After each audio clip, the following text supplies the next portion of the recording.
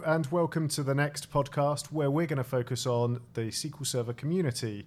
I'm joined by my colleague Raul and I'll ask him to introduce himself. Hi, this is Raul Gonzalez. I'm a data platform senior engineer here at Coio. And well, my journey, it's been quite long now, longer than I want to remember. And I started like a junior developer back in my home country, Spain. And then I progressed to be a little bit more senior in programming. Then I got into SQL Server professionally, and now I'm on the top of my career.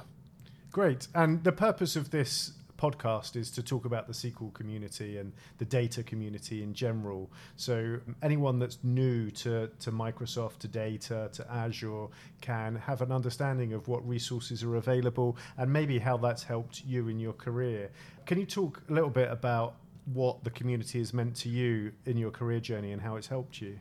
Well, I mean, the community, it's been a really important part since I started working full-time with SQL Server because on previous technologies I worked, the sense of community wasn't there at all. Maybe because I was still in Spain and, in their IT community is not as strong as in English-speaking countries.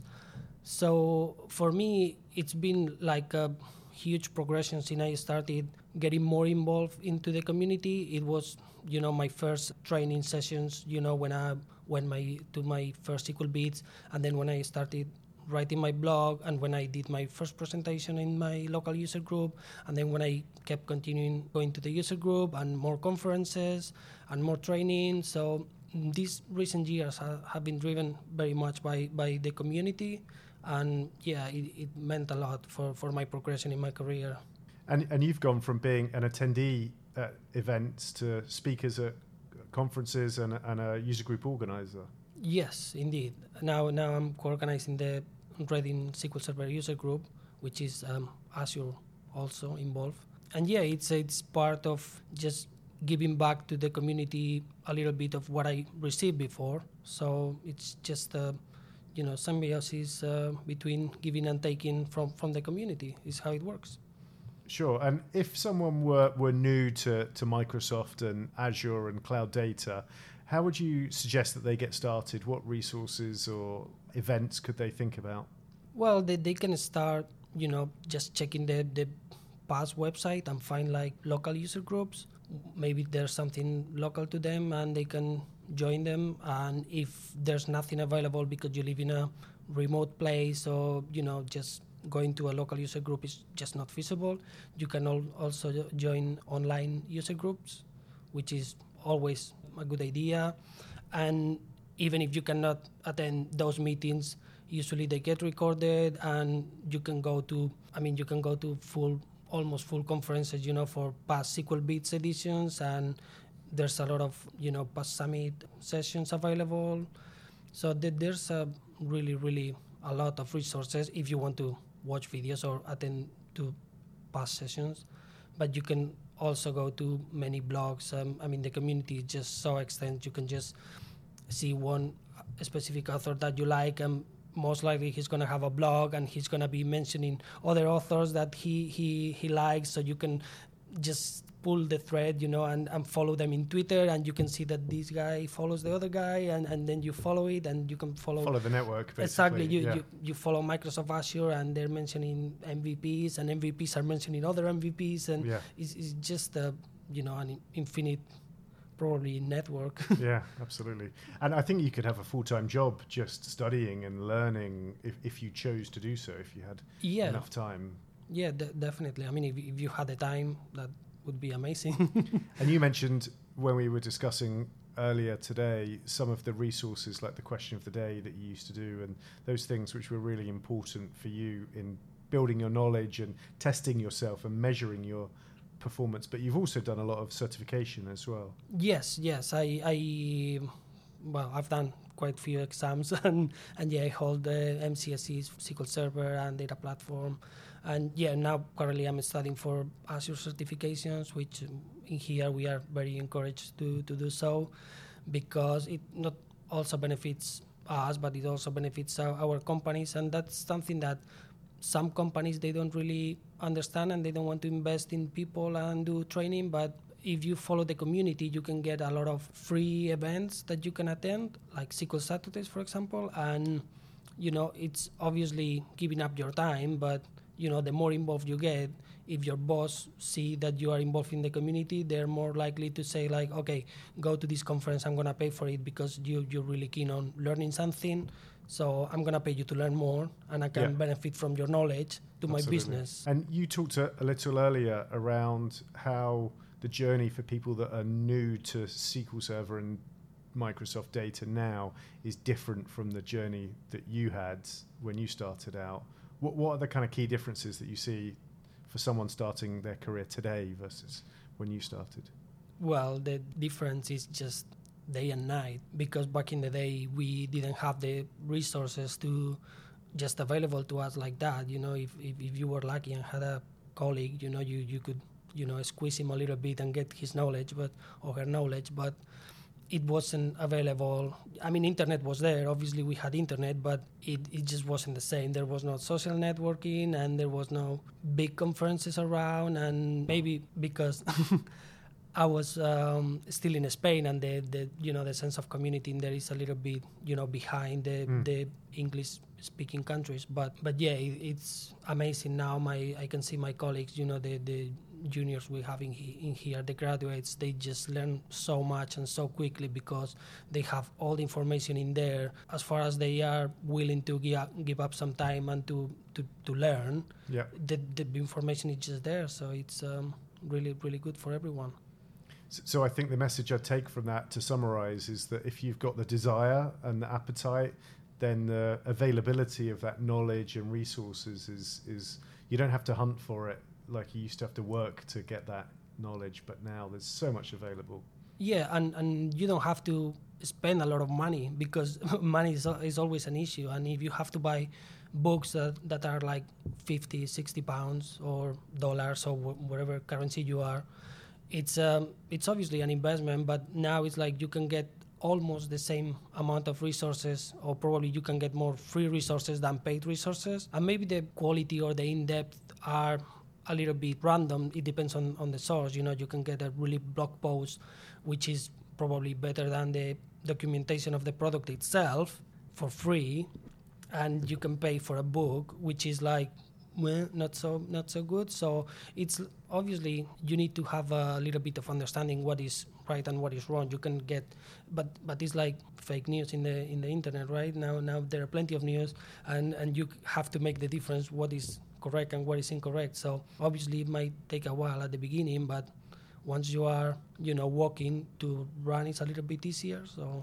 that's a really interesting point, because I remember books online and the documentation on MSDN used to be the Bible, but it was very much product documentation, no or very little practical implementation about architecture, design decisions, troubleshooting, that kind of thing. And for me, that's where blogs and events kind of filled that gap in my knowledge. But to your point, that requires a degree of maturity, because anyone can publish anything on a blog. Doesn't mean it's right, and they may not specify the exact version or edition or some contextual factors which will affect whether that advice is true and valid in your environment. So there is a high responsibility required to interpret that and apply it. Yeah, and I'm happy that you mentioned books online, because now Microsoft has opened that, and you can edit books online. So if you're not happy with a specific content, wow, nice. you can just modify it and say like, no, the right thing is this one. And probably a committee of people very smart at Microsoft, they're gonna decide whether what you're saying is right or wrong. And if you're right, they're gonna just publish it, and you're gonna be a part of the community editing and authoring the books online yourself. So that's a fantastic way to leverage the knowledge of the install base and the community, because there are thousands and thousands of users that really understand how SQL Server and the Microsoft Data Platform works, often far better than some program managers and technical writers at Microsoft expect customers to use it. So that's really interesting. Yeah, it's just like the Wikipedia. I mean, if you expect someone to know everything about everything, that's fairly impossible. But if you have thousands of millions of people editing and just focusing on what they know, which is true, it just just get more trustworthy content, probably. Yeah. And slightly different perspective on the community concept. If someone's been working with SQL and with data for a couple of years, and they've built some knowledge and experience, and they're interested in getting involved in writing and speaking, what advice would you give them about the kind of journey and the stepping stones that are involved? Well, I mean, I started writing my blog because, I just felt I wanted to share my knowledge, and I was the only DBA in a company. So it was like, for me, it was kind of a exercise to prove myself that I really understand that topic before I can write about it, because obviously you don't want to publish anything which is not accurate or is not actually true, and or it's just a specific thing but you didn't specify it. And before you publish any article, you get to investigate a lot and to develop your knowledge in the topic kind of a lot, and test this, test that. So it's more like giving back, but at the same time it's like, by doing it you receive a lot, because you get to understand a lot of things in more depth. So it's amazing. It's just, if you really want to do it, just go ahead and do it. There are also now in conferences you have career development sessions, so you can go and there's a lot of sessions about how to write my first blog, how to write my first presentation. So it's like, even that, there's a session to help you going on. So it's just amazing, the community, to be fair. Yeah, great. And thinking about opportunities for a first-time speaker, what sort of stepping stones or actions would you recommend someone take if they're thinking about speaking as well? If you have an idea and you think that it's a good idea and people are going to benefit from knowing this, just go ahead and write a presentation. And if you have colleagues, you can present to your colleagues. Then you can find your local user group or the nearest user group you can go and present. If there's nothing, go online. You can create your own YouTube channel or whatever and publish it in there. It's just, giving back and not look back. Just start doing it, and you're going to get better every time. The first time you're not going to be great, or maybe yes, but probably you're not going to be that great. And, the next time it's going to be better and better and better. You're going to be more confident every time you're doing it. So if you have one presentation on, Horizon, and you do it to your colleagues, to your local user group, and then you present it to SQL Saturdays, you might not be chosen, but you might. And then, you can look higher, SQL Beats, so SQL Grillen, or Data in Devon, or all these amazing conferences we have all over the place. So, well, if you get to land one session in Pod Summit, there you are. Fantastic. Right? So Yeah. And you organize a user group. You must have some available slots coming up over the next few months where you're looking for speakers. If someone were to reach out to you, what are the sort of things that you're looking for from a first-time speaker when they're contacting you about speaking at the Reading User Group? Well, we just want people that really want to share. I mean, obviously, we want great content for our attendees, but also we understand that to get to be great speakers, you need to start somewhere, and the local user group is the place you have to start. So we are not looking for really, really experienced speakers, so anyone is welcome.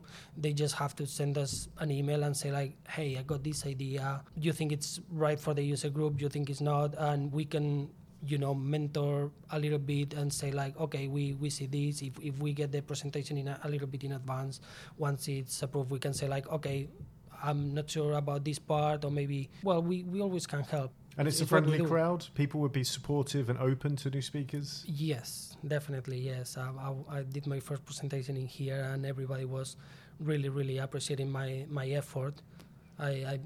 I probably know that it wasn't that super great, but yeah, it's how everybody starts. It's nice.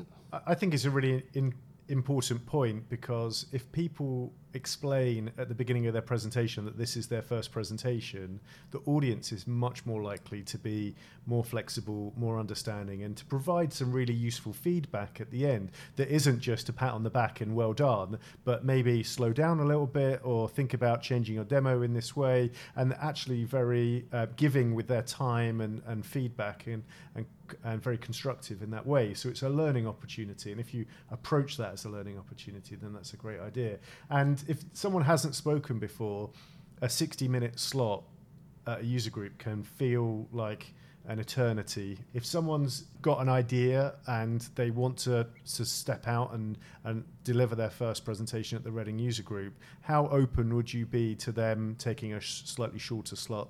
Yeah, I mean, there's always a possibility. I mean, usually we have 2 slots for 60 minutes presentations, but I'm sure if someone comes with 30 minutes and someone else is gonna be really happy of taking 75 minutes to do a extended session, because at the end we can see that most of the speakers are like, oh, I'd like to show you this, but it's not possible in 60 minutes. I like to see that, but it's not possible in 60 minutes. So I'm sure we can combine, if someone's got like 30 minutes presentation.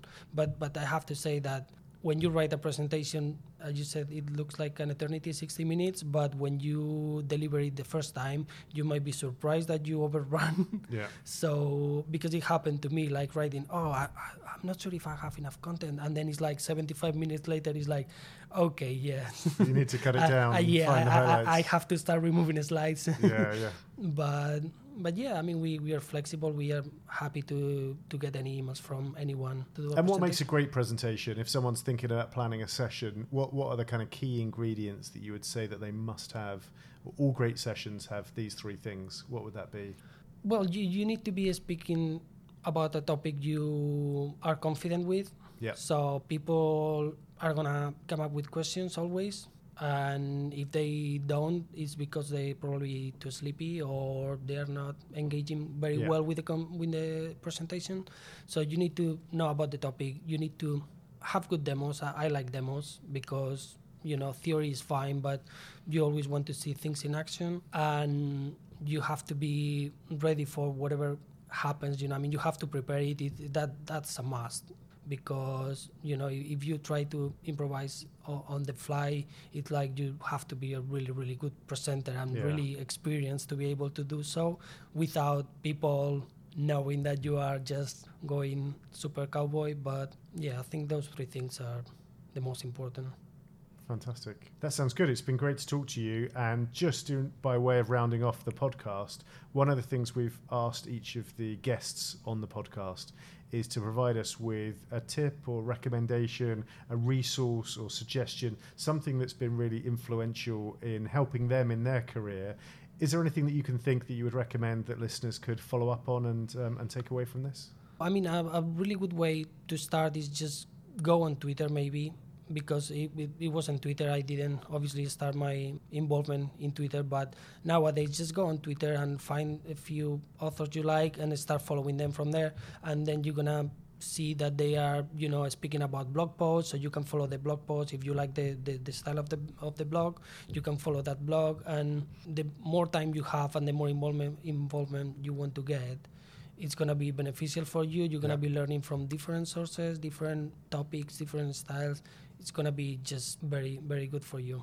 Fantastic. That's awesome. Thank you very much. Okay. Thank you very much for having me.